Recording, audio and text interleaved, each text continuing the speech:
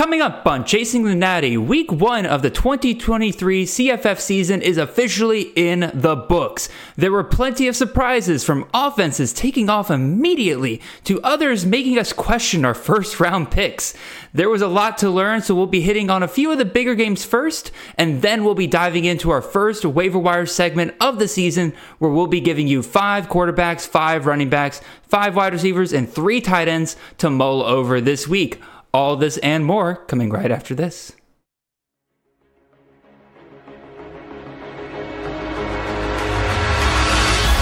Caleb Williams dancing, cutting, mesmerizing run by the quarterback.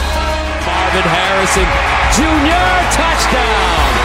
Marvelous Ball next to the end zone, dropped down for Franklin. Oh, majestic touchdown. This is Chasing the Natty, a college fantasy football podcast.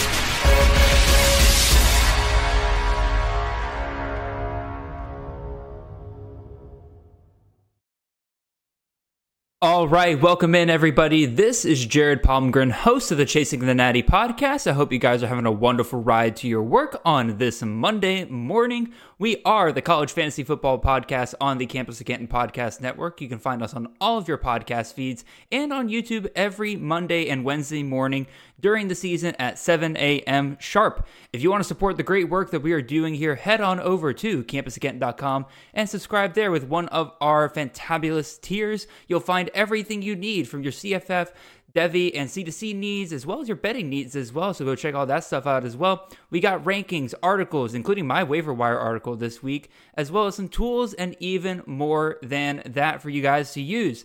You can also find me and the show on Twitter. I am at CFF_Jared, and the show is at Chasing the Natty.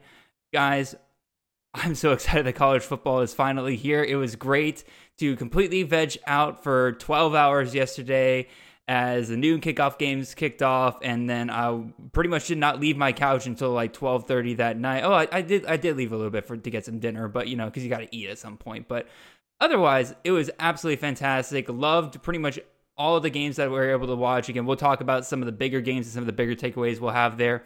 But to help me out this week, in week 1, I have one of the founders here at Campus of Canton on this week, Mr. Austin Nace. Austin, how are you doing, sir? And how was week 1 for you? Week 1 was awesome. I mean, my Pitt Panthers won, so right there, I can't always say that. So that was great. And actually, it's funny because it's Labor Day. My wife's away with her family. This is the first football weekend in probably 5 years that I've just laid on the couch, like legit, just laid on the couch. So no complaints from me. Very, very nice. Again, my girlfriend went out with some of her friends yesterday as well, and she basically told me, she's like, I'm not coming home until late, so like you get the whole day to yourself. And I'm just like, cool. Like, don't get in trouble. You're like, I won't. I'm gonna be right here. The only thing you have to worry about is the fact that I may forget to eat because I'm excited about the game. Again, awesome. It was a fun week 1. Again, a lot of cupcake games. We got a good look at some of these teams that we had a lot of questions about. We got a little bit of answers to some of these teams that we were talking about over the off season. But there's, plenty of surprises in there for us as well. So I think that's a great segment. We're going into a segment, a great segue over to some of these game matchups that we can immediately start talking about here. And where else are we going to start than the Colorado TCU game? I mean, it's overreaction Sunday where, Deion Sanders has created the best football team since 2019 LSU, and then Georgia's about to go 7-5 because they only put up 7 points against UT Martin in the first quarter. But anyway, Austin, what were your thoughts on this game? Definitely some, I don't want to say polarizing, because I think that's the thing that kind of drives me nuts about this whole conversation, is that it feels like a lot of people are talking to air when they're talking about how people talked about Deion Sanders and this team this year. Everybody admits that what Deion did yesterday was incredible. It was a great performance by the Buffs. It was definitely higher. Like, they exceeded expectations by a lot of people here. What were kind of your takeaways from this game? My favorite part of the day was that Deion had Travis Hunter and Shador after the game talking to the reporter on the sideline. And he said, "These are my 2 sons," when his actual other son is on the team and was not in the picture. So No that was way. my favorite part of the. Yes, he said these are my two sons, and I just couldn't stop laughing. I was like, poor Shiloh. I'll adopt him at this point. I don't care. More to what happened on the field. I guess at this point, we've had about 24 hours to chew on it. And I think there are a lot of different ways you can go with this. I think we can say that we probably underestimated Colorado a little bit. For sure. Although I think some of us were saying that there with Sean Lewis there was certainly potential for some high-powered weeks. I don't think we expected 500 yards passing on the first week and 4 100-yard receivers, but that's what we got. I think we could talk about the TCU is probably a little worse than we thought. Oh, yeah. Talk about just zero team speed on defense. I mean, these guys are just blazing past them at every opportunity. And I'm not saying these guys on Colorado were bad athletes, but holy crap. I mean, just ridiculous. And I think it's still fair to wonder exactly what Colorado is going to do moving forward. I could very much see a scenario where this week was like, they're all just hyped up. They're ramped up to go out there week one. Everything kind of works out right. TCU looks like they just don't want to win this game at all. They keep giving the ball away in the red zone and just making stupid decisions. Only for them to go out flat against Nebraska and lose by like 15. I could see that. I could very well see that happening here the next week. But from a fantasy perspective, I think it's just in Sean Lewis we trust. Yeah, for sure. I think I'm buying most of this offense now. Horn, Weaver for sure, and Sanders as well. But I think he'll be a little more difficult to buy. I wouldn't be surprised if we see another 400-yard passing performance out of him this year because they still got Colorado State in a couple weeks and they can't run the ball at all. Yeah, I mean, I agree with you. That is kind of the surprise. I think people expected, it's Sean Lewis moving up to the Power 5. It's going to be a good offense. And it's in the Pac-12. The Pac-12, out of all of the conferences, has the worst team-to-team average when it comes to defensive talent, defensive performance over the last couple of years. It was not going to shock me that Colorado is going to have some really, really big weeks here. Like you said, I didn't expect them to do it against TCU, but I fully agree with you that I think that has more to do with the fact that TCU is much, much worse. Because everybody's talking about how TCU's secondary was supposed to be one of the best in the Big 12 going into that game. And quite frankly, they looked outclassed. There is some level of talent when it comes to the offensive skill players, obviously. I mean, Travis Hunter, he's already in the Heisman running after week 1 because of just how insane he was during that game. But when receivers are constantly just 5 yards wide open, that's just on the defense playing poorly at that point. I don't know if Colorado is going to get that every single week. And so I do think there is going to be some regression. You're not going to see Shedeur Sanders finish in the top 12 QBs every single week here. But again, I said that I was avoiding all Colorado players because I thought maybe that they couldn't even run an offense this year. I was totally wrong on that. I have to eat crow there. They're going to be legit in a lot of games this year, especially playing in the Pac-12. I do think that people need to be careful about the idea that this might be like a matchup-proof offense. That could definitely get you into some trouble down the line there. But what about TCU? Any kind of takeaways over on that side of the ball? Chandler Morris was a guy that was kind of going late in a lot of leagues that people were kind of buying into because of what Max Duggan was able to do last year. What do you think about him and any of his pass catchers? And we'll talk about his tight end later, so you don't have to bring him up yet. Yeah, from a fantasy perspective, Chandler Morris was not bad yesterday. I don't know what exactly his final numbers were, but I mean, he threw for almost 300 yards, had a couple of touchdowns. I would expect him to be a little more effective some weeks with his legs than he was in this one. Only had 30 yards rushing, but I mean, it wasn't like from fantasy. It wasn't one of those performances that just you had him in your lineup, you're going to lose. So I think moving forward, he'll be okay. I think the really interesting items to look at here are kind of the running back split, which I still don't think we have a really good idea about because Colorado couldn't stop the run at all. And I do think that's going to be interesting watching them moving forward is like if TCU had not thrown that early interception and they could just run the ball the whole time, what does this game look like? I'm interested. If there was a way that we could go back in time and have that happen or, an alternate universe, I'd be interested because I think they just had their way with them yesterday. Imani Bailey over 10 yards per attempt, just breaking free every opportunity. They couldn't stop Trey Sanders in any sort of short yardage situations. I'm wondering if that's going to kind of be how that split is. If so, maybe it's Imani Bailey between the 20s and then between, in the 20s, it's Sanders that we could be looking at that kind of split. So both may have value, but might be more matchup specific. And then I came away actually most impressed with tight end Jared Wiley. Mm-hmm. I think he could be an interesting weekly option, or at least, if you a kind of a backup tight end that if, depending on the matchup, you might plug him in if you don't have Bowers or Gadsden or one of those top guys. So I think those are my takeaways. I didn't. None of the other wide receivers were amazing in this one. And I think that the target share was spread around enough that Wiley is the only one that, as of today, I'm super interested in moving forward. I mean, I really have nothing to add there, so I think I'm going to go ahead and have us move on to our next game here. We're going to only talk about 3 games here, but again, the theme here is some of these games where they have us questioning some of our choices early on in drafts. So we want to kind of talk about and discuss some of those guys here today. And then obviously, again, in the case of Colorado, an offense that some of us thought maybe another year they're going to be great, but this year they maybe not so great, but they came out flying.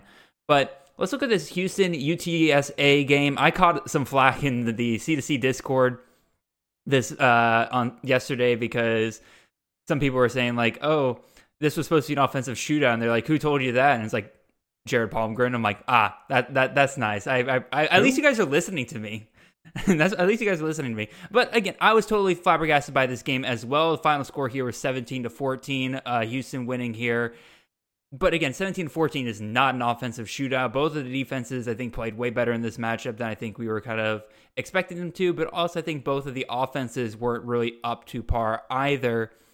And Frank Harris really, I think, is kind of the biggest question mark out of the bunch here. Because, again, we took Donovan Smith maybe not performing super well in week 1. That's fine. You took him as your QB 2-3. But Frank Harris is a guy in CFF leagues you were taking in with your first round pick. Or if you're in a C2C league, you're spending quite a bit to move up to grab Frank Harris, expecting him to be an elite CFF option when you could be targeting a 5-star or 4-star Devy asset instead. So, Austin, your kind of takeaway from Frank Harris, because I asked Nate and Chris this morning because I did the freak out scale, I put it out on Twitter, and Nate's not worried at all about Frank Harris. Me and Chris are a little bit more worried here because of, again, just kind of a rough performance for him yesterday. Where do you fall when it comes to Frank Harris only scoring about 16 fantasy points yesterday? I find Nate to be very reasonable and grounded in these situations. So I'm tending to think if I were to give somebody advice, I'd probably say, listen to Nate. It's probably not a big deal. But here's why I think it's a bigger deal than actually any of you guys thought on the freak out scale. What was the highest? A 4? I think the highest is a 4. A 4. I wrote, so I do my bold predictions article at the beginning of the year, and I wrote one of my bold predictions was that Frank Harris does not finish as a top 36 quarterback in the country this year.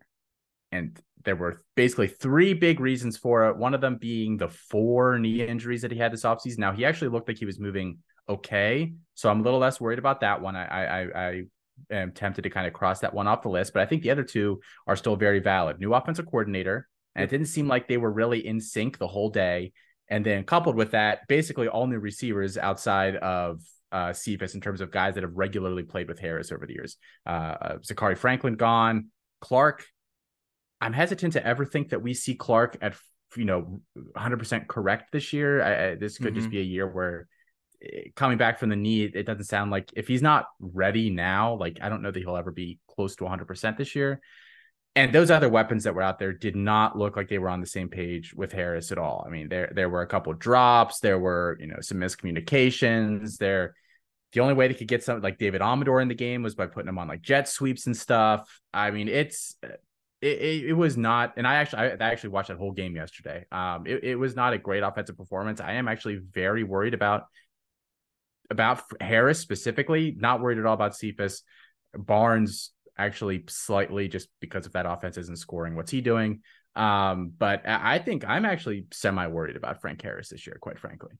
Yeah, again, I wasn't willing to go where Nate was with the 2 and everything, because again, there's still kind of some tough matchups ahead for UTSA. I mean, they got Army in week 3, which again, Army, I'm not saying Army's defense is fantastic or anything, but it is a game where UTSA is going to score less than they normally would throughout the rest of the season, because again, those triple option teams are designed to limit possessions, and with the running clock now, again, we're seeing that I think it was Ohio State yesterday was only able to have 10 offensive possessions Like, it was something crazy like that compared to like 19 they were able to have the year before.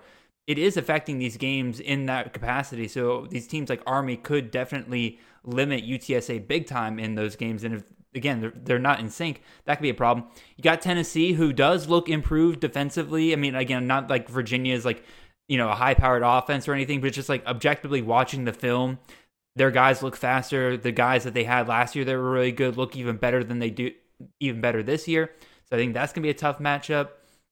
And then once they get into the meat of their conference schedule, you're looking a little bit better. But even still, that's at least a fourth of your schedule now with Frank Harris, where you could possibly be benching him if he's not getting better by next week against Texas State. So definitely a little bit concerning there. Again, just for the to show like that I am buying into I don't just write the bold predictions article and then just like it doesn't mean anything to me. I've taken the under on UTSA's win total this season. That was plus money when I hit it, and I had the under in yesterday's game. Like I think they're going to struggle to score at least to the level that we've expected them to quite a bit this year. I think the they're just going to pick up where they left off last year narrative has been a little off all off season for me personally. So one thing I'll ask you real quick, Austin, we won't spend too much longer on these games here. Our golden boy, Matthew Golden, scored a touchdown yesterday, but he was also third in the team when it came to receptions and I believe targets as well. I need to look that up real quick. But how are you concerned about that at all? Again, I know definitely a lot of people were drafting him highly in CFF, but it looked like Sam Brown was kind of the guy getting peppered with a ton of targets yesterday. What's kind of your reaction to that? Yeah, it seemed like Brown and their quarterback, Smith. Yes, thank you. Donovan Smith just seemed better in sync. He missed Golden on a couple of passes. It's 1 week. I'm not freaking out about target distributions necessarily, but I do think it's something to note. And Manjack was a little more of a, I don't want to call him a gadgety guy because I think that's underselling a little bit what he did yesterday, but they definitely were kind of like, we're going to scheme him open and get him into a little bit of space. Whereas I think they trust Golden to just get open. Mm-hmm. So I do think Golden could have some weeks where he's getting a 0 because Brown's pretty good and Manjack might just have a floor of 4 touches because they're just saying, let's get the ball to Manjack over here. It's a little misdirection. We'll get him one-on-one out here. And then hopefully he can beat the guy and pick up some extra yardage. Yeah, no, I was wrong, by the way. Golden was tied for first in targets. Both him and Manjack had 7 targets, but he still was third in receptions because, like you said, Smith was just missing him, or there just wasn't really, or according to PFF here, which again, I know some people don't trust their drop stats, but Golden did have a drop yesterday as well. He did. So.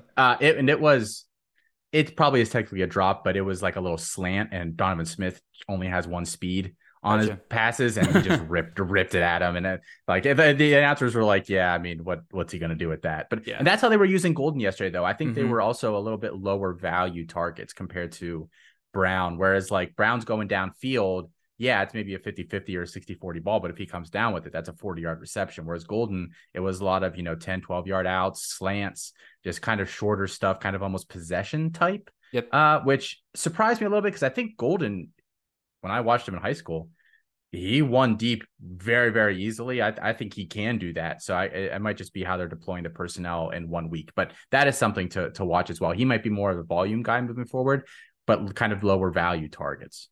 Yeah, and to back you up on that, Samuel Brown's ADOT average depth of target was 11.5 versus Golden was 7.7. So Brown was getting targeted about 4 yards on average deeper down the field with his targets than Golden was. Definitely something to watch, I would say, over the next couple of weeks. It may not be that we have a Tank Dell here, even though we've come to expect Dana Holgerson, wide receiver ones, to really separate from the rest of the room. Sounds like they got 2 pretty good options, at least there, in him and Brown, and then Manjack obviously found a role for himself. Another offense that kind of disappointed us this past week was the Ohio State Buckeyes. So let's talk about their game here with Indiana here. Austin, at Campus of Canton, it is full out in the open that we have absolute lovers of Kyle McCord. We have absolute lovers of Devin Brown. You kind of, I see, like, watching the shows and everything, you kind of fall in the middle. You're okay with Kyle McCord, but if Devin Brown were to take over, you would be pretty okay with that as well. So I feel like you can provide a good objective voice here in terms of what you saw with those two quarterbacks yesterday. And do you think this is a system problem with the way Ryan Day is running his offense this year? Or do you think it is something to do with the quarterbacks? Yeah, I think what we've seen a lot with Ohio State quarterbacks as of late under Ryan Day is that he kind of runs this really kind of, slow developing offense where you've really got to sit there and wait, and they can afford to do that because their offensive line's usually better than whoever they're going up against, and their receivers are so good that they will get open. It's just a matter of, waiting that extra second to do that. And we've seen that with some of the quarterbacks that have gone to the NFL. Stroud and Fields in particular have both had questions on their processing. And I actually think McCord is the worst processor of the three, which isn't to say that he can't be really good at Ohio State. Like Ryan Day at the end of the day doesn't really care what his NFL prospects are. Obviously, it probably helps sell the next quarterback recruit if your guys are continuing to go early, but he doesn't really care. He cares about winning football games. So I think McCord looks slow on everything. And even for Ohio State quarterback, systematic standards, he looks slow on everything. And he was either missing guys or throwing behind guys yesterday.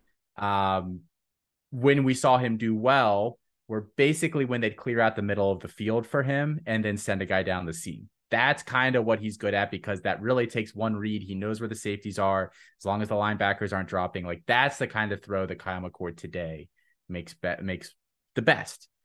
I think Devin Brown is probably more talented than Kyle McCord. I've been on the record of that for years, but I don't think they're going to bench Kyle McCord unless he gives them a reason. I think week one might have been close to giving them a reason, but it didn't hit that level. But I do think it's something to watch. And I am concerned about my Harrison and Igbuka shares, quite frankly. Yeah, I think as far as I can tell, again, I'm if I haven't already, I am going to put out a freak out scale graphic as well, directly tying to the Ohio State situation. I have it set up to where it's one is Kyle McCord, one is Emeka Egbuka and Marvin Harrison together there, because I feel like those two are basically in the same bucket and everything. You feel one way about one, you feel the same about the other. I am more worried about Kyle McCord, obviously, if you have him as a CFF asset than anything else, because again, it seems like even if he is starting, his ceiling is not as high as what CJ Stroud has been the last couple of years. So that's obviously pretty concerning. But in terms of the receivers, I think the next couple of weeks are probably going to be rough as Ohio State still tries to figure out what they're going to do at the quarterback situation. But one of two things is going to happen. Either Kyle McCord is going to get his crap figured out, and he's the starter, and all of a sudden, they're going to utilize Harrison and Emeka Egbuka a lot better. Or he loses the job, Devin Brown comes in, and he's a lot better with those two. Those two are going to be fine as the season goes along. I think they're going to be great as long as they don't get hurt, obviously, and everything like that. But in terms of... But again, I think whichever way we go down with the quarterback, I think that those two are going to be fine long term. Again, the next couple of weeks, I'd still start them, but if they kind of put up duds again this week, it would be a sit, unfortunately, until they get that situation figured out over there. So, the nice thing is they get Youngstown State this week and then Western Kentucky the week after. Neither of those are looking like particularly amazing defenses, so hopefully they can work out some kinks, because then they've got Notre Dame.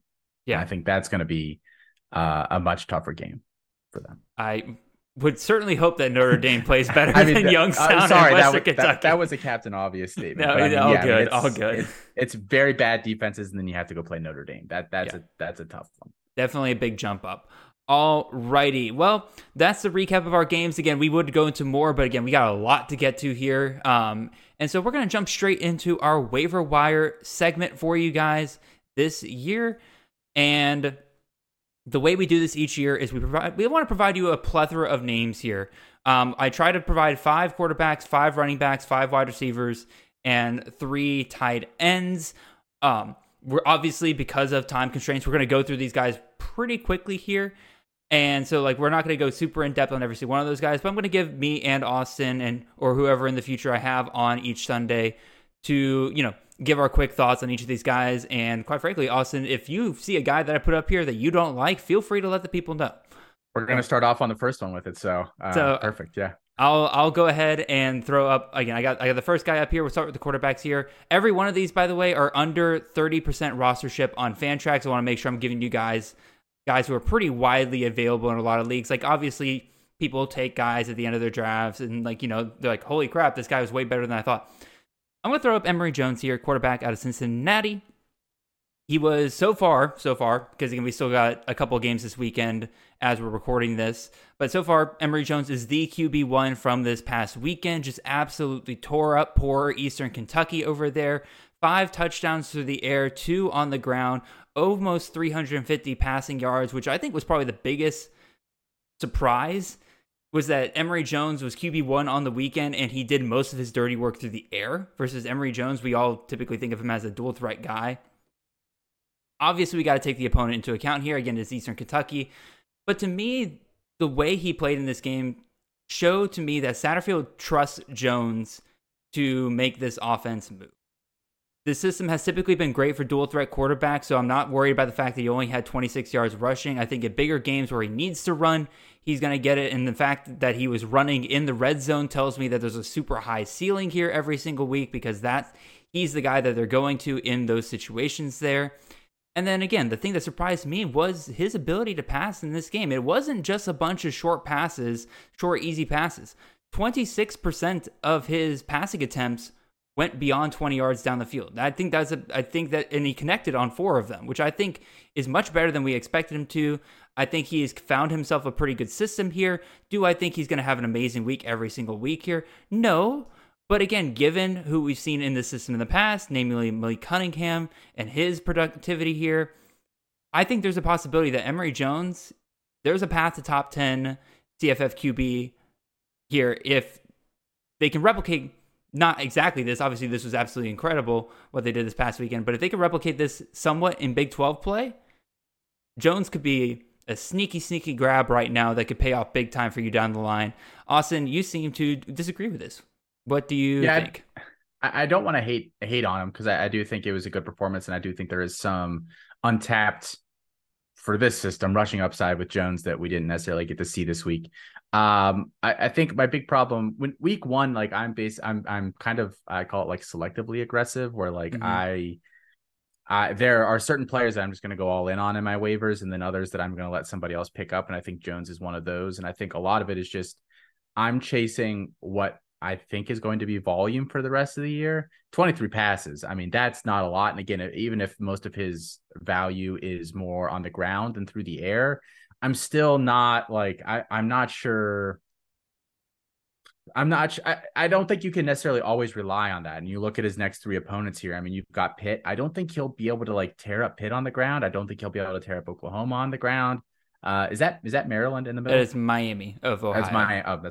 You might be able to do it to Miami. But I'm not sure that that's going to be there every week consistently enough for him. So he's a guy that I might let others chase after personally, but I definitely get the upside with him for sure. Alrighty, moving on. Given that you don't really seem to like the guys who move with their feet and don't have a ton of passing volume, you're probably not going to like these other 2 guys here either, Austin.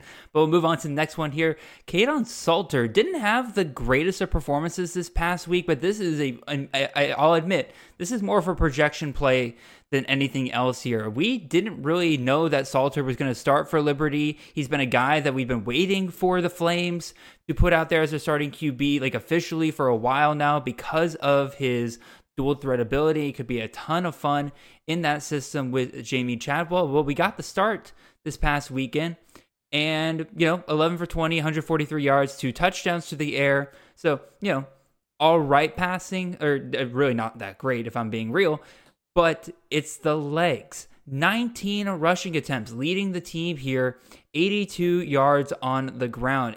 To me, it is worth going out there, and if you got some guys who are kind of putting up some pretty pedestrian passing numbers and aren't really dual threat guys on your bench that can maybe get you 15 to 20 fantasy points per week, I'd drop them for a guy like Kaidon Salter, where if in the right matchup, he could go absolutely insane with his rushing ability. Again, look at these upcoming opponents. New Mexico State, Buffalo, FIU. This is just absolute insanity in terms of how easy this schedule is going to be for Liberty. We expect Liberty to be one of the better teams in the CUSA. CUSA's overall team talents are a joke compared to literally the rest of college football. So once they get to conference play, I think Salter could absolutely tear it up out there. Austin, what do you think?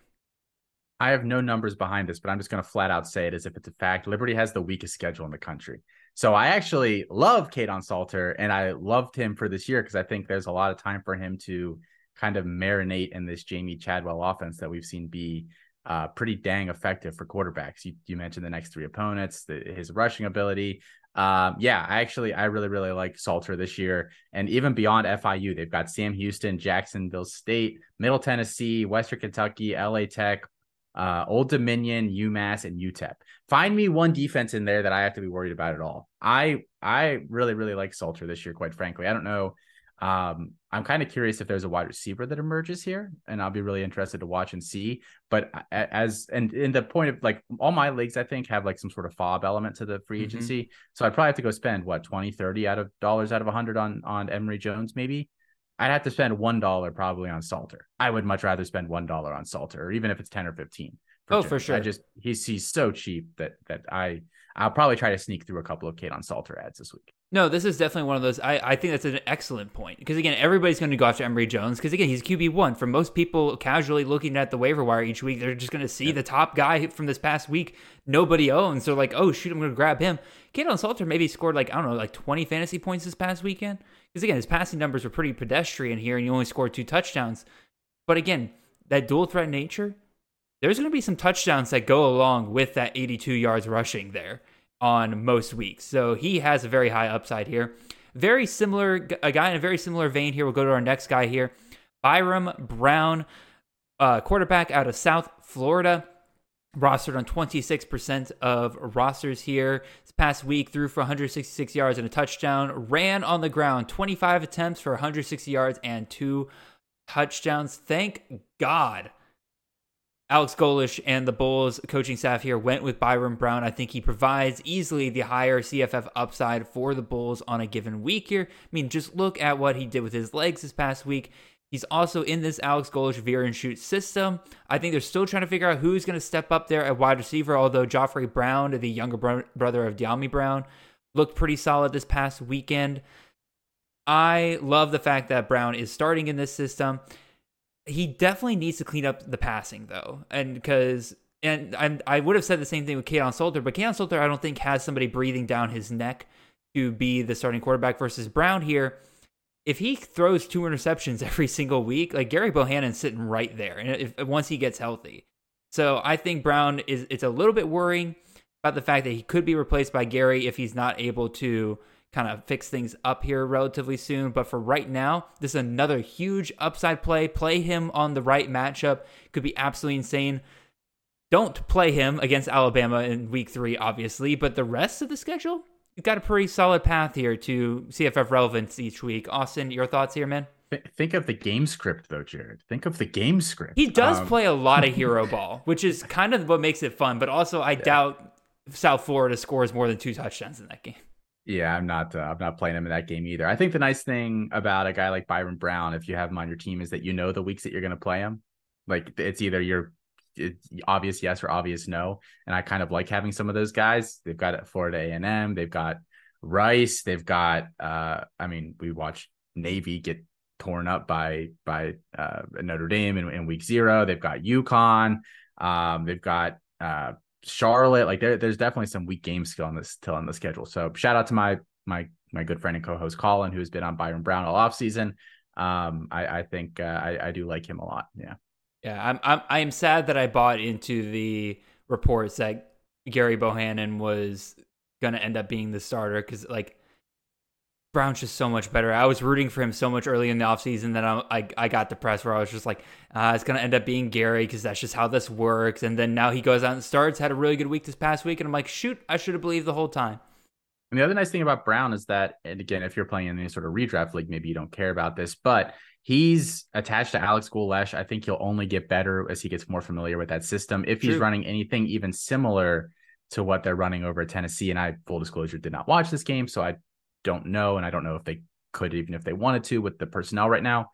But over the next couple of years, as he grows in that system, I expect him to get more comfortable. And we've seen bad passers perform very well in this system. It's kind of a great equalizer for a quarterback that isn't a great passer. I mean, Hendon Hooker did not have that reputation. Nope. Joe Milton did not have that reputation. So I think, if it's something similar to that, I don't worry that much about the 15 for 34 for Brown, which I think people are going to look at sometimes and get a little grossed out by. And again, I understand why somebody might get grossed out by that, but at the same time, like, he's got time to kind of clear it up. I think part of the reason why they started Brown here is because they're like, hey, we're going to struggle this year. Probably it's going to be rough at times. Let's at least get him out there. Let's get him experience. Let's get him better. And then next year is the year that we really make a run here. That's at least what I'm hoping for, because then he'll have some really big games online, and then I don't have to worry about him getting benched. Yeah. All right, let's move on to our next quarterback here.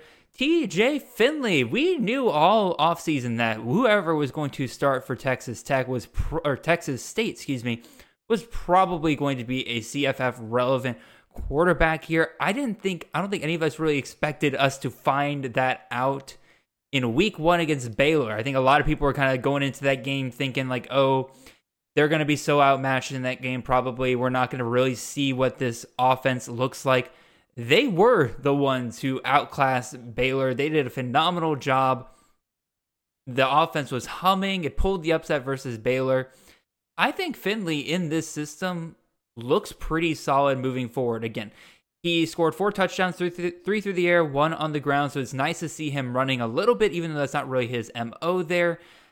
I think, again, he only had 30 passing attempts in this game. But if you look at the running back options that they have at Texas State, like even from this past game, like none of them are super inspiring. I think they all averaged under 3 yards per carry, except for one who broke off like a 65-yard touchdown. But if you took that away, like they were averaging under 3 yards per carry before that. I think they're going to rely more and more on TJ as it moves along. I think this is the reason why he won the job. And once Sunbelt gets started, this could be points galore for the Bobcats, because he scored over 30 fantasy points this past week against Baylor's defense, which I consider to be a pretty solid defense, at least going into this year. So, Austin, your thoughts on Finley real quick? Yeah, I'm really rethinking what I thought about some of these defenses in the Big 12 this year. This is what I call a chip pusher. We are all in. I'm freaking Al Pacino out here in Scarface with the dollar gun, just spraying.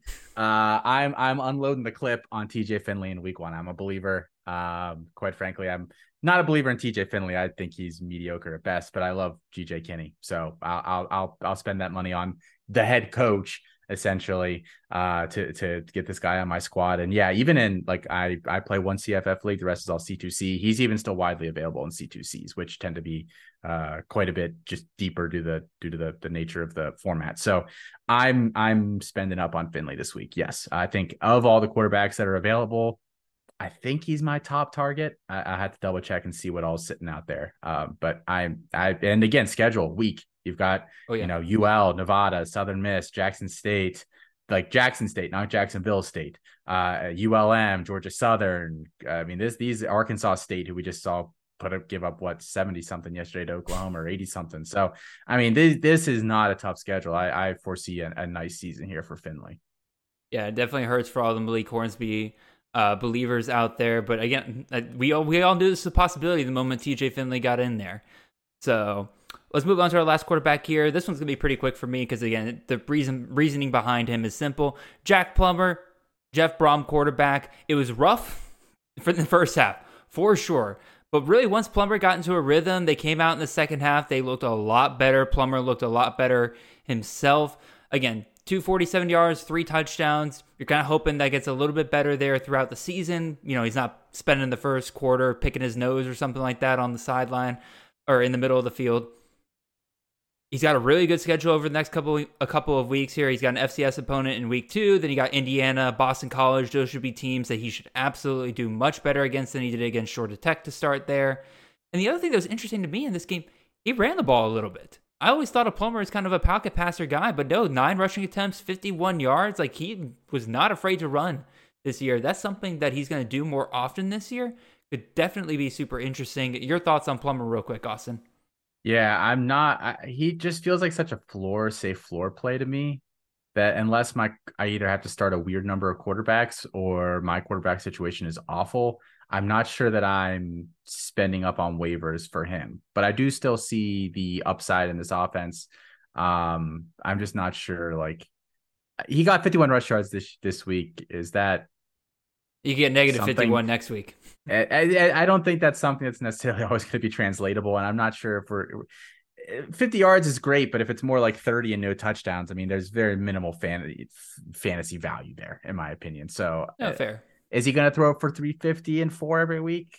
I don't think so. Mm-hmm. So I think he's very much a floor guy. I'm not buying too much, and I do have him in a couple of spots, but not super thrilled about it.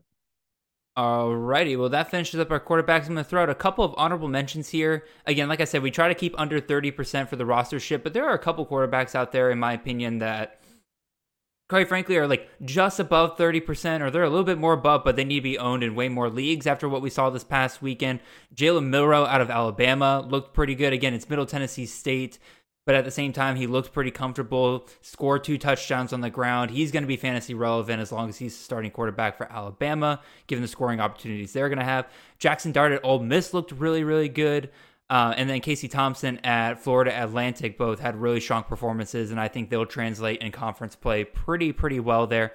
And the last one I'll throw out here is Cardell Williams, the quarterback that came in for Tulsa after Braylon Braxton got hurt in their game on, I can't remember if it was Thursday or Friday. The only I think he scored like 26 fantasy points. Looked really, really good. I just don't know what's going on there. Is he going to keep the job? Is it going to be a thing where he only has until Braxton comes back? How long is Braxton out? I just don't want to recommend him yet because I just don't know what's going on with the Golden Hurricanes over there. So, but I do want to throw him out there for, if you have Braylon Braxton on your team, that's a must pick up handcuff right there. All right. Let's move on to running backs here. And let's start back on Thursday night with Mr. Marcus Carroll, the running back out of Georgia State, rostered in 24% of leagues.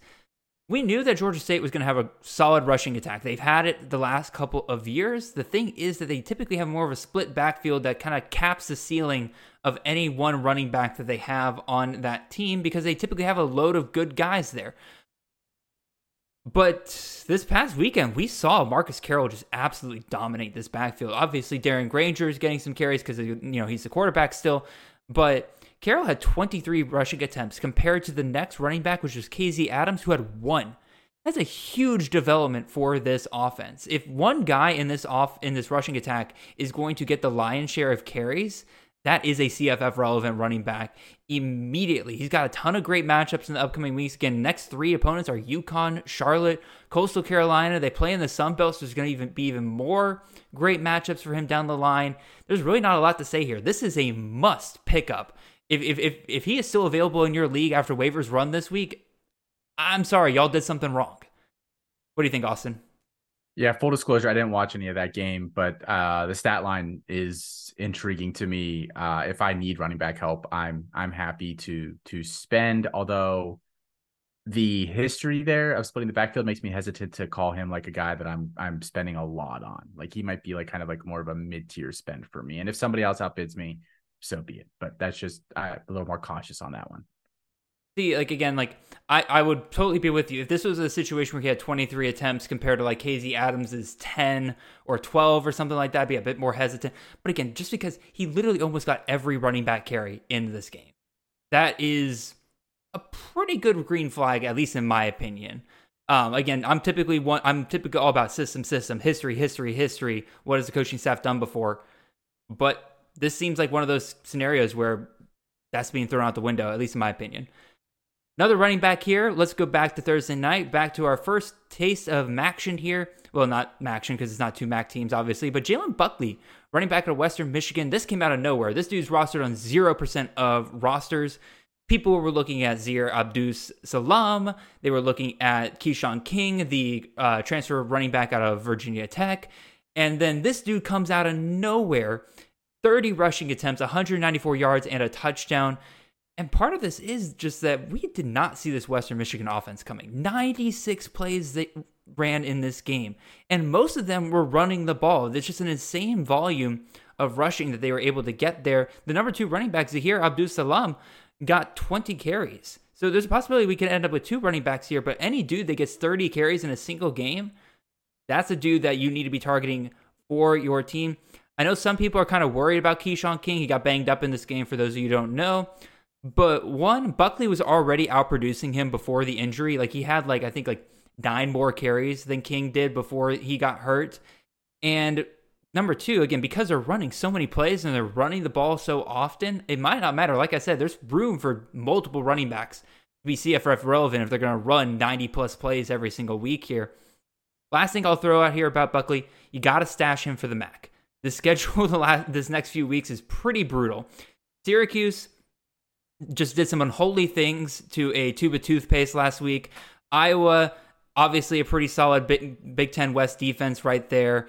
And then Toledo, quite frankly, is a more talented defense than a lot of Power 5 defenses, at least according to our C2C winning edge numbers there. So I would stash him the next couple of weeks and then unleash him when you get to Maction. Austin, your thoughts on Buckley? Yeah, I think the tricky part is going to be that, like you said, he's probably not usable here for a little while. So I would be lying if I said I was probably as well-read on the Western Michigan backfield. But I do think that the other running backs existing there and the fact that there's a difference between what I'm looking at and seeing that volume looks sustainable week 1 and being like, that volume does not look sustainable week 1. I don't think they can run that many plays moving forward. Now, I don't know that they need to run 90 something to be successful every week, but I think those two things do limit my interest a little bit. If I think he's probably more of a mid-range ad for me instead of a priority push the chips all in kind of guy.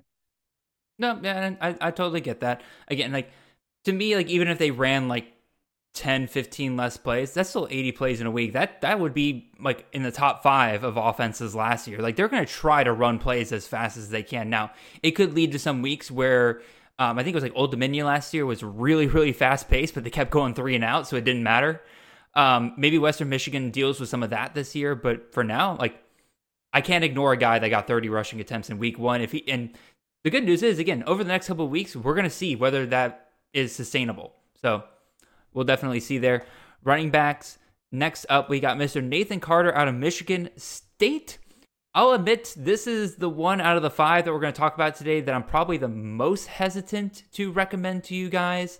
Kind of a similar situation to Georgia State, where it was a backfield that I thought was going to be a bit more committee, but then Nathan Carter comes out, separates from that room a little bit. 18 carries compared to Jalen Berger's 8. More explosive out of the 2, which I think is going to earn him even more carries moving forward. It kind of very much reminds me a little bit of what Kenneth Walker did for Michigan State a couple of years ago, where it kind of started off with a bit more of a committee, but at one point you couldn't ignore how good Walker was. Carter might be on the same path here, but the problem is I think this is just a much worse Michigan State team than a couple of years ago. So I think the scoring opportunities are just going to be much worse for Carter moving forward. And so that's why I'm a little bit hesitant here. This guy feels like you pick him up, you start him in your bye weeks and everything like that, but otherwise, that's kind of where I'm at here. But I think he's worth mentioning in a waiver pickup right now, stashing him for later. Austin, your thoughts, man? Yeah, just looking at their schedule, there are between 6 and 8 games that there is just no way you could convince me to put him in a starting lineup. Including, they get Penn State, Ohio State, and Michigan. I think Minnesota's got a pretty good run defense. They have Iowa. I wouldn't play them against Washington because I think at minimum the game script's bad there. And then you can get into some of those 50-50 ones. I don't think Nebraska's awful defensively. Indiana did actually not look bad yesterday against Ohio State. They have them. Rutgers, it was Northwestern. I'm not taking much away from them. That could be 50-50. Honestly, I think this is one where I'm just happy to let somebody else grab them. All right, fair enough. Let's move on to Cody Schrader. This is a dude that I was touting during the offseason, talking about how much the coaching staff was kind of building him up. They expect big things out of Schrader, and through week 1, he's kind of living up to it.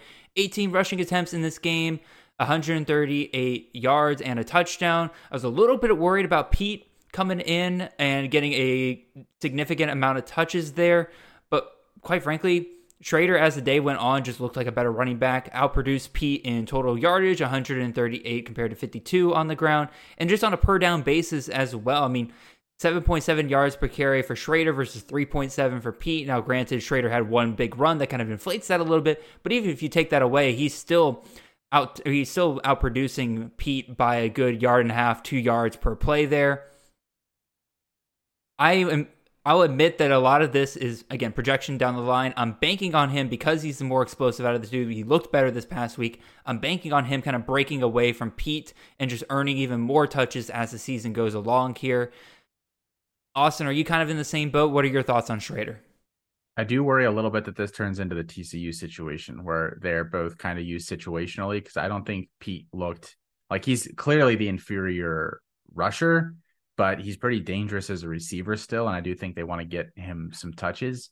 So I do like Schrader. I think the schedule in the short term looks really, really good.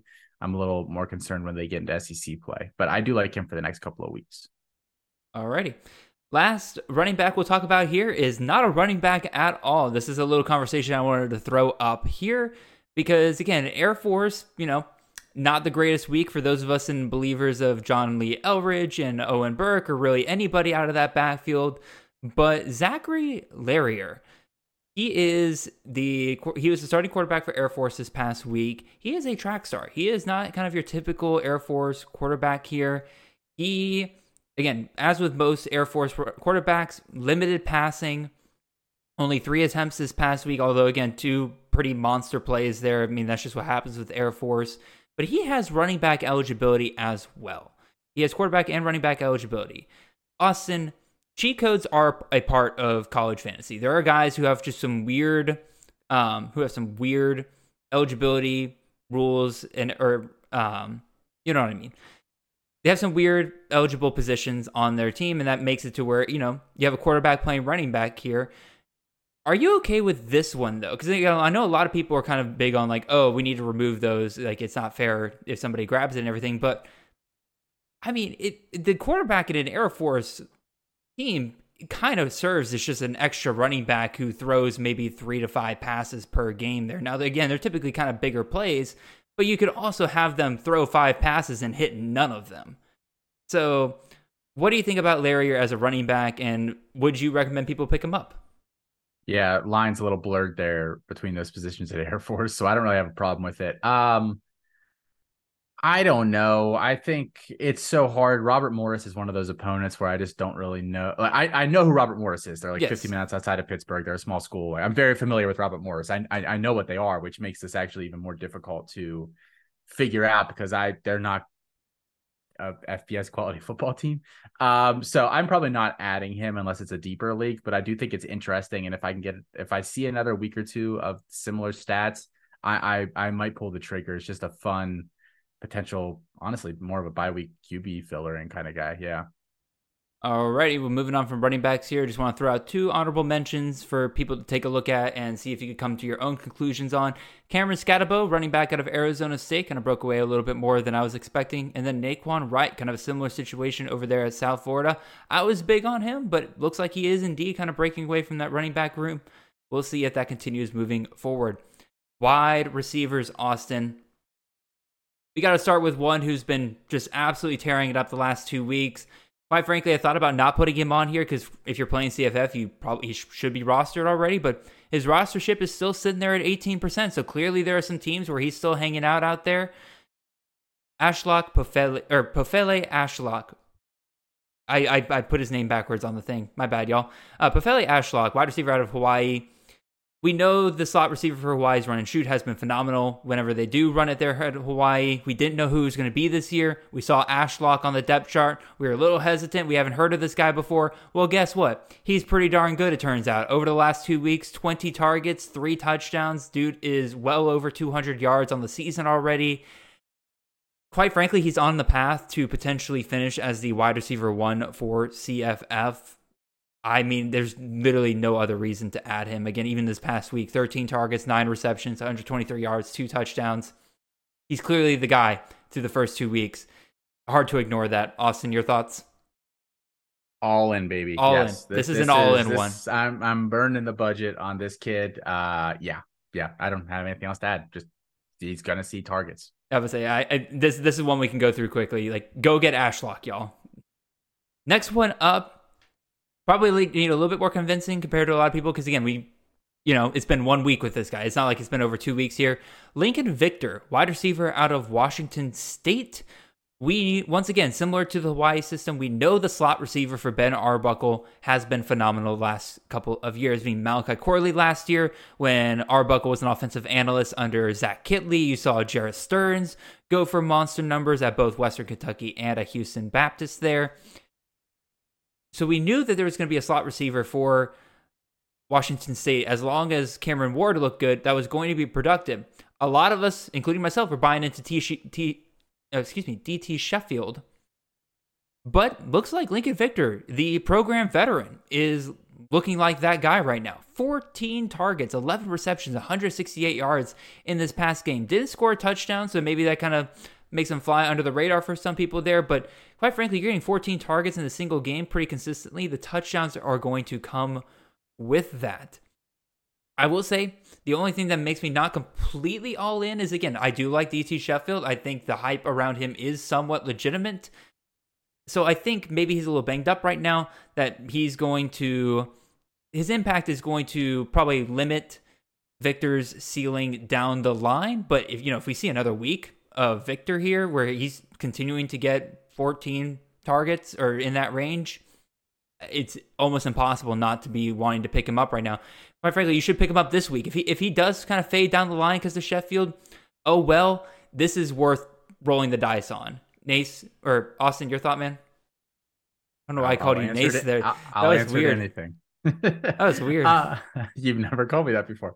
I think I agree with pretty much everything you said. Probably more of a mid-tier guy, and I don't know that we can expect the 14 targets every week. I'm a little skeptical, but an offense that is going to throw it 48 team attempts this week, I'd wager they probably are over 40 most weeks. So that is at least good news. If you think they can support two guys, then I would be interested in probably a guy this week just due to playing some games with people that I maybe let other people spend up on, but certainly a solid option. Yeah, and again, pointing out real quick, his next three opponents, Wisconsin, Oregon State, within the next 3 weeks. It's going to be a little tough to really figure out, like, what is he looking like on good weeks and bad weeks and stuff like that. Maybe we figure out over the next 2 weeks that you know exactly when you should start him, which, as Austin kind of mentioned earlier, you like having those guys on your team because you know exactly when you're going to need them. So let's go ahead and move on to our next wide receiver here. Let's talk about Xavier Henderson, wide receiver out of Cincinnati, rostered on 8% of rosters. We talked about Emory Jones earlier. Xavier Henderson looks like his favorite target here. Again, he led the team in targets. He had the highest average depth of target among wide receivers, amongst those with more than one target in this game.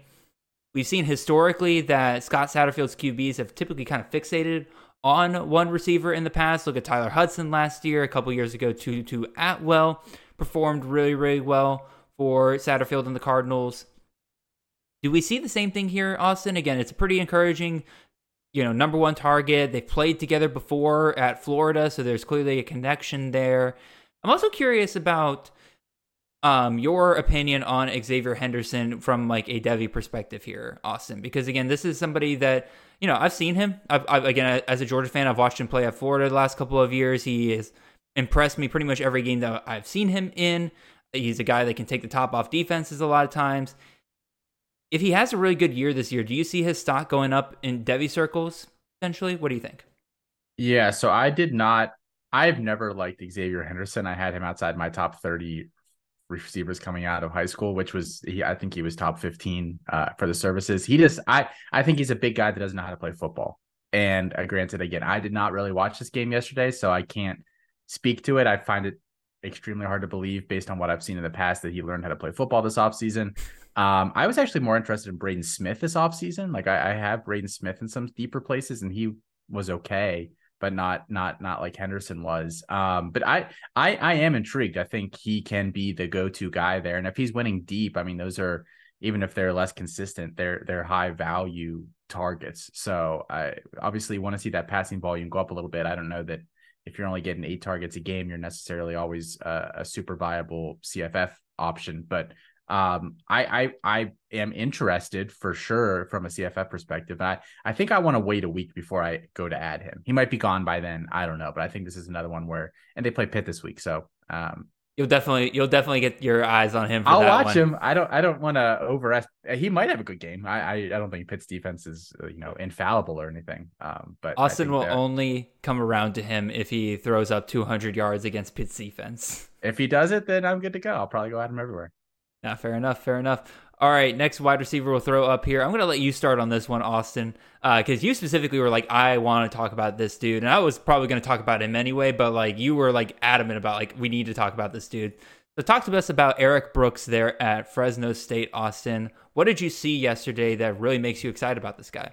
Yeah, I think I tweeted like halfway through the first quarter. I was like, this Eric Brooks guy kind of looks interesting. And I think the really intriguing part about him was that he got a lot of targets this week. I don't remember if he finished in my top echelon of guys here. No, he did 12 not. targets. He finished just outside kind of the top guys that I look at.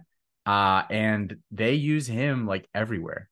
Mm-hmm. Like I think he's almost, I know it's not exactly quite the same offense they've run the past couple of years, but it's almost like how they use Jalen Cropper with they're kind of, sometimes they'll just kind of, put him on a little slant that clear out the middle of the field and see if he can pick up extra yardage. They'll send him deep. They use him in the red zone.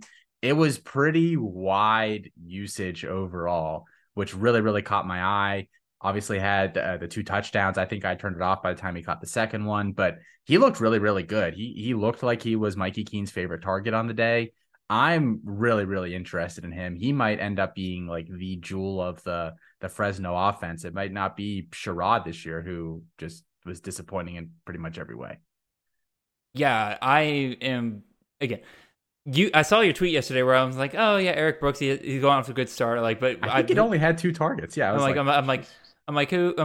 we'll see how it goes. Well, he finished the day with 12 targets, 9 receptions, 170 yards, and 2 touchdowns. So clearly just had a monster day yesterday. Again, I'm a little concerned because, again, Jalen Gill not super far behind him, 9 targets, 8 receptions, although not nearly as many yards per reception there. So clearly Brooks has the higher upside there. He did have, again, he had the second highest ADOT among receivers. So clearly this is a guy that's getting some high value targets here. And the thing that was kind of impressive to me is that, like, he did this against a Power 5 opponent. Like, again, say what you will about Purdue. I'm not going to pretend like, maybe they probably have one of the stronger defenses in the country and everything. But, like, it was a very impressive win by Fresno here yesterday. And if they can do this against Fresno, he's golden the rest of the season. Because they have the 7th easiest schedule in the country, according to our C2C winning edge numbers. Their other Power 5 opponent here is Arizona State, which, again, freaking heck. If you're able to do it against Purdue, I'm sure you're going to be just fine against Arizona State there. And then it's just nothing but Mountain West teams the rest of the way. You should be totally fine. I'm fully bought into Eric Brooks here. If I'm struggling at receiver anywhere, I'm paying a pretty penny to make sure that I can get him in a lot of formats as well. I can't remember what year he is. So maybe he's like a super awesome CFF dynasty play for the future as well. So next wide receiver here. Last one we'll talk about here. This is kind of digging deep here, but I know that most of you out there, that even if you do your own research, which congratulations if you do, you're probably not looking at Nevada. But I really wanted to bring attention to Jamal Bell here, wide receiver out of Nevada, rostered in 0% of leagues. Finished yesterday with 9 targets for 8 receptions and 121 yards and a touchdown. He nearly doubled the next receiver. Again, they're playing against USC, so maybe this is a little difficult to see how this translates the rest of the year here. Maybe I'm overreacting here. But I think it's pretty impressive. Like, I know it's USC's defense. They're not the greatest in the world, but it's still impressive to put up over 100 yards against a Power 5 level defense with talent. Really, they have a ton of talented players all over the field. That's why they're able to constantly get turnovers and everything like that. The other thing that kind of caught my eye is that Nevada, even though they were awful last year, they kind of sneakily had a high target share #1 wide receiver in BJ Castile. He had 91 targets last year. You just really couldn't haul them in. Again, he was almost under 50% catch percentage. Their quarterback play was awful last year, so he ended up with not a ton of high A-dot targets there. So he ended up with less than 600 yards. So completely flew under the radar for a lot of people. But technically, Nevada has a QB upgrade in Brendan Lewis. Again, obviously, it's a big technically there. But, he looked pretty decent yesterday against USC there. They'll be behind in a lot of games. My biggest concern with Jamal Bell is that, again, he's probably going to be the clear number one wide receiver on a bad team. So he's going to be throwing the ball a ton. It's just how much is the scoring opportunities going to be there for him? I'm not quite sure about that, but it is something I wanted to bring up here because, again, this dude could completely fly under the radar in a lot of places. Austin, you have any thoughts on Jamal Bell? Is he the one who caught the deep pass to open the game, on Nevada's first play? I think so. I think they only had two guys that had enough receiving yards for that to. It has to be one of the two. If it is him, can I pass? I don't know. It's so hard on some of these games to evaluate. No, fair. They were so overmatched in this game. The targets are great. Like you said, I just struggle. I struggle to evaluate underdogs in these situations. I think even more than the USC side of it. I would be lying if I said I knew anything about Jamal Bell. I don't. So I don't think you have to add him this week. I think that's the thing. I think true. You can get more information on this guy. If someone in your league is willing to pick him up after this week, then more power to them. But I think you get a few more data points before you have to decide, which is nice. I need a few more data points before I could decide. I think that's entirely fair. I will say, again, you're talking about how to evaluate these underdogs. I think it does say something when these teams go into a Power 5 environment like this. They know they're completely outmatched. Who do they absolutely go to? It's something we saw with Kent State against Georgia last year. It's kind of the first indication that Devontae Walker was probably going to be a really, really good player for Kent State, even better than Dante Cephas last year, when they kept going to Devontae Walker in that game. I think we're probably seeing a little bit of the same scenario here, although, again, I don't trust Nevada's offense nearly as much as I would have trusted Kent State's offense last year. Wide receivers loaded this week in the waiver wire. I wish we could talk about even more dudes. I'm going to throw out some names here. Chris Mitchell, wide receiver at FIU. Looks like they got that passing game going a lot better now with a new QB under center, and he looked pretty good. Deion Burks, a super talented freak athlete at Purdue, looked really good this past week in their game against Fresno. Justice Ross Simmons, wide receiver at Colorado State. It's going to be him and Horton pretty much the entire year. We saw that this past week. Xavier Legette, especially if Antwain Wells is out for any extended period of time. I think that's a fun pickup right there. Robert Lewis, wide receiver at Georgia State. We saw what Jamari Thrash did last year. Lewis looks like the number one guy this year. He should be in for a couple of awesome games.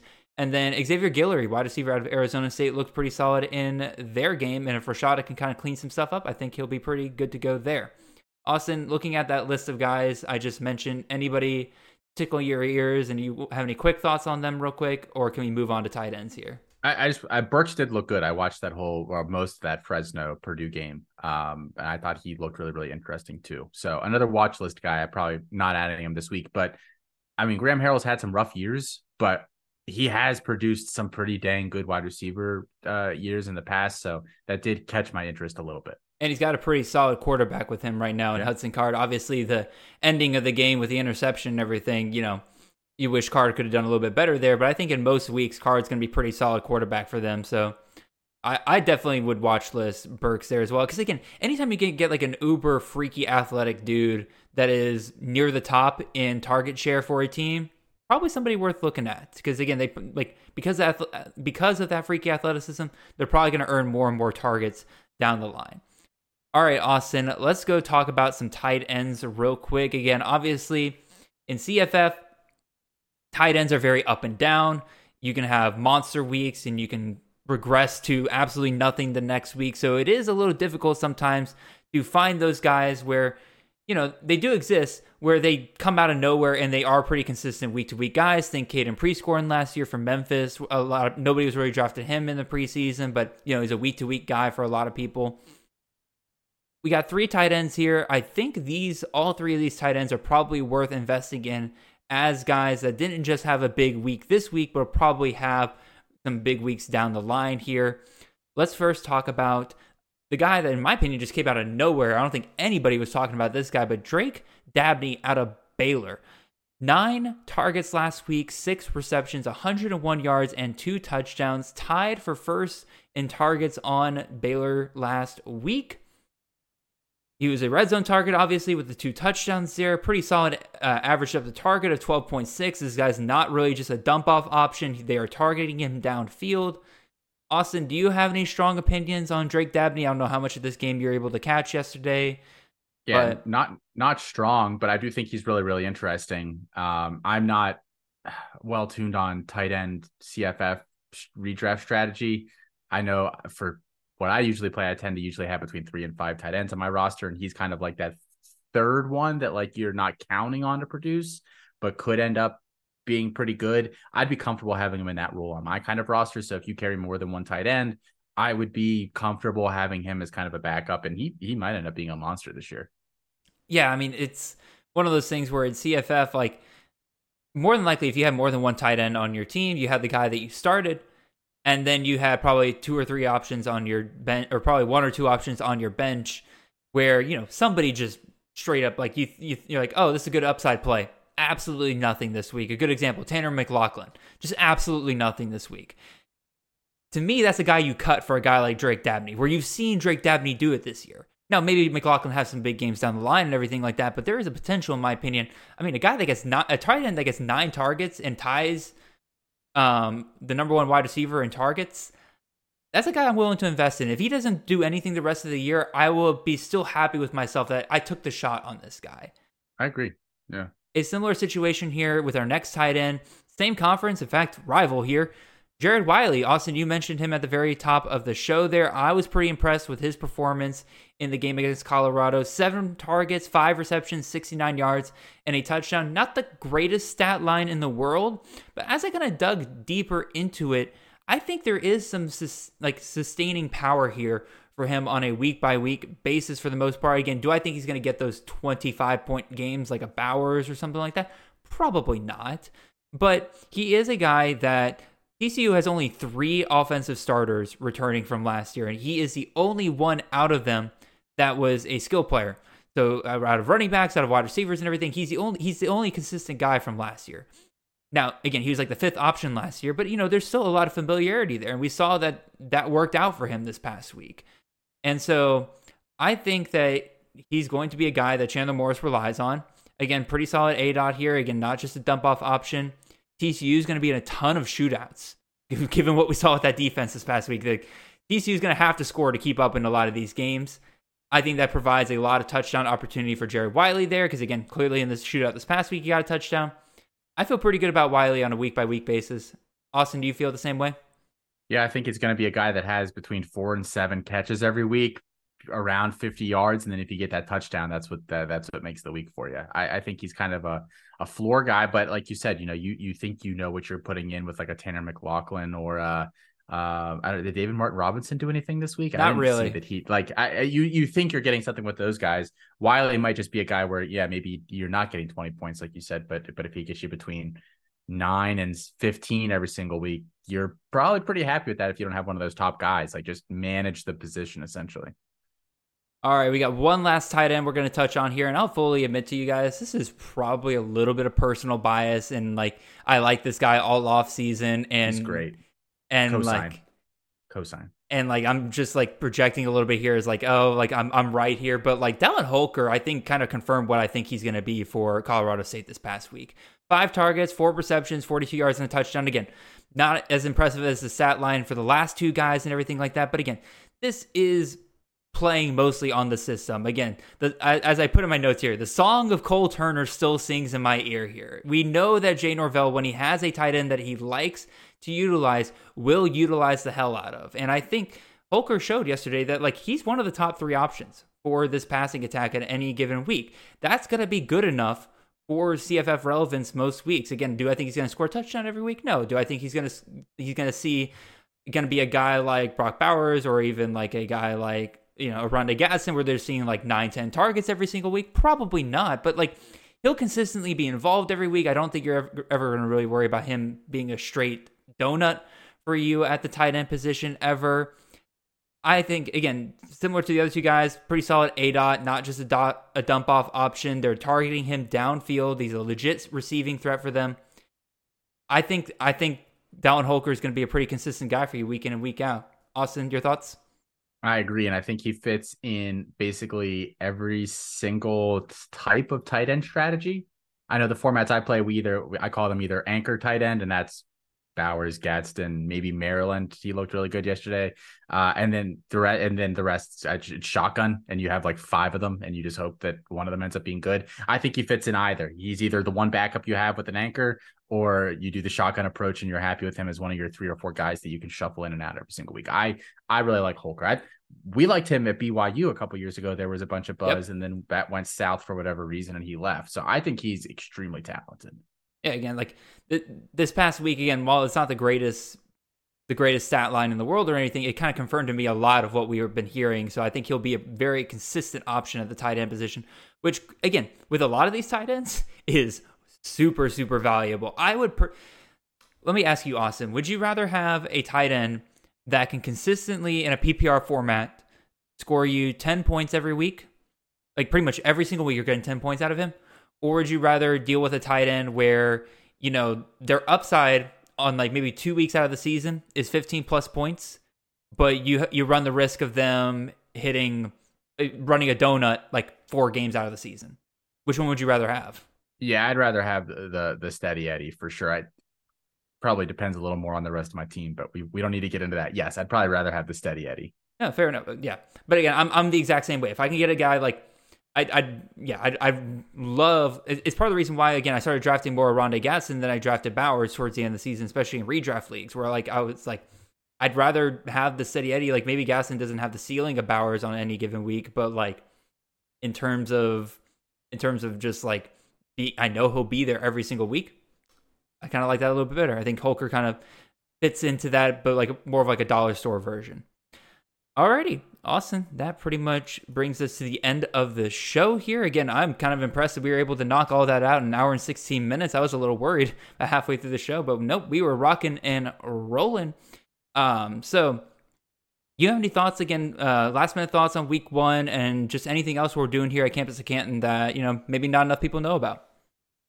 I'll say, I think my biggest thing with week 1 is always don't overreact, because the nature of how the schedule sets up and just the nature of it being the first week of the season. I don't know that we also always necessarily get reliable data week 1. So I think if you should, I think in most instances, stick to what you thought previously. There are instances where I would say do not do that, but I think generally I'm kind of sticking to what I thought previously. And then the other thing, I don't know. I mean, I think if you're a C2C member, our tools do a lot more than I think people understand or realize. Like you can go in, it's already updated for this week, and filter all sorts of different, data points in the player data table tool. I go in there all the time. Like it has like even down to like you can sort by like fantasy points and stuff from past years. So it has like 40 different metrics in it. So I think just doing some of that stuff, if you're trying to research beyond just, how many fantasy points did this guy put up this week, I think it's a good place to go. And if you need any help navigating it, please let me know. I use it probably daily at this point. Yeah, absolutely. And again, like we're getting even more stuff out there for you guys to help you guys with your sit starts. We have projections this year. I don't think that's something that really talked about enough as a company out there for like Twitterverse and everything like that. It's like we got projections this year. It's a great tool to help you guys kind of build up your strategy in terms of who you're sitting, who you are starting. Again, especially once we get a few more data points, like weeks worth of data points in terms of like, actual data from this season, I think it's going to be easily one of the best tools that you can use down the stretch as you're trying to prepare for your playoff runs and stuff like that. I think it's going to be absolutely incredible for you guys. And then again, I know the C2C winning edge package, y'all, like, again, it's a lot of it is for betting stuff and everything, but like the team breakdowns and everything like that, Nick Allen just puts so much time and effort, more than really anybody else I know in the entire college football world, in terms of keeping things up to date, keeping track of news and everything like that.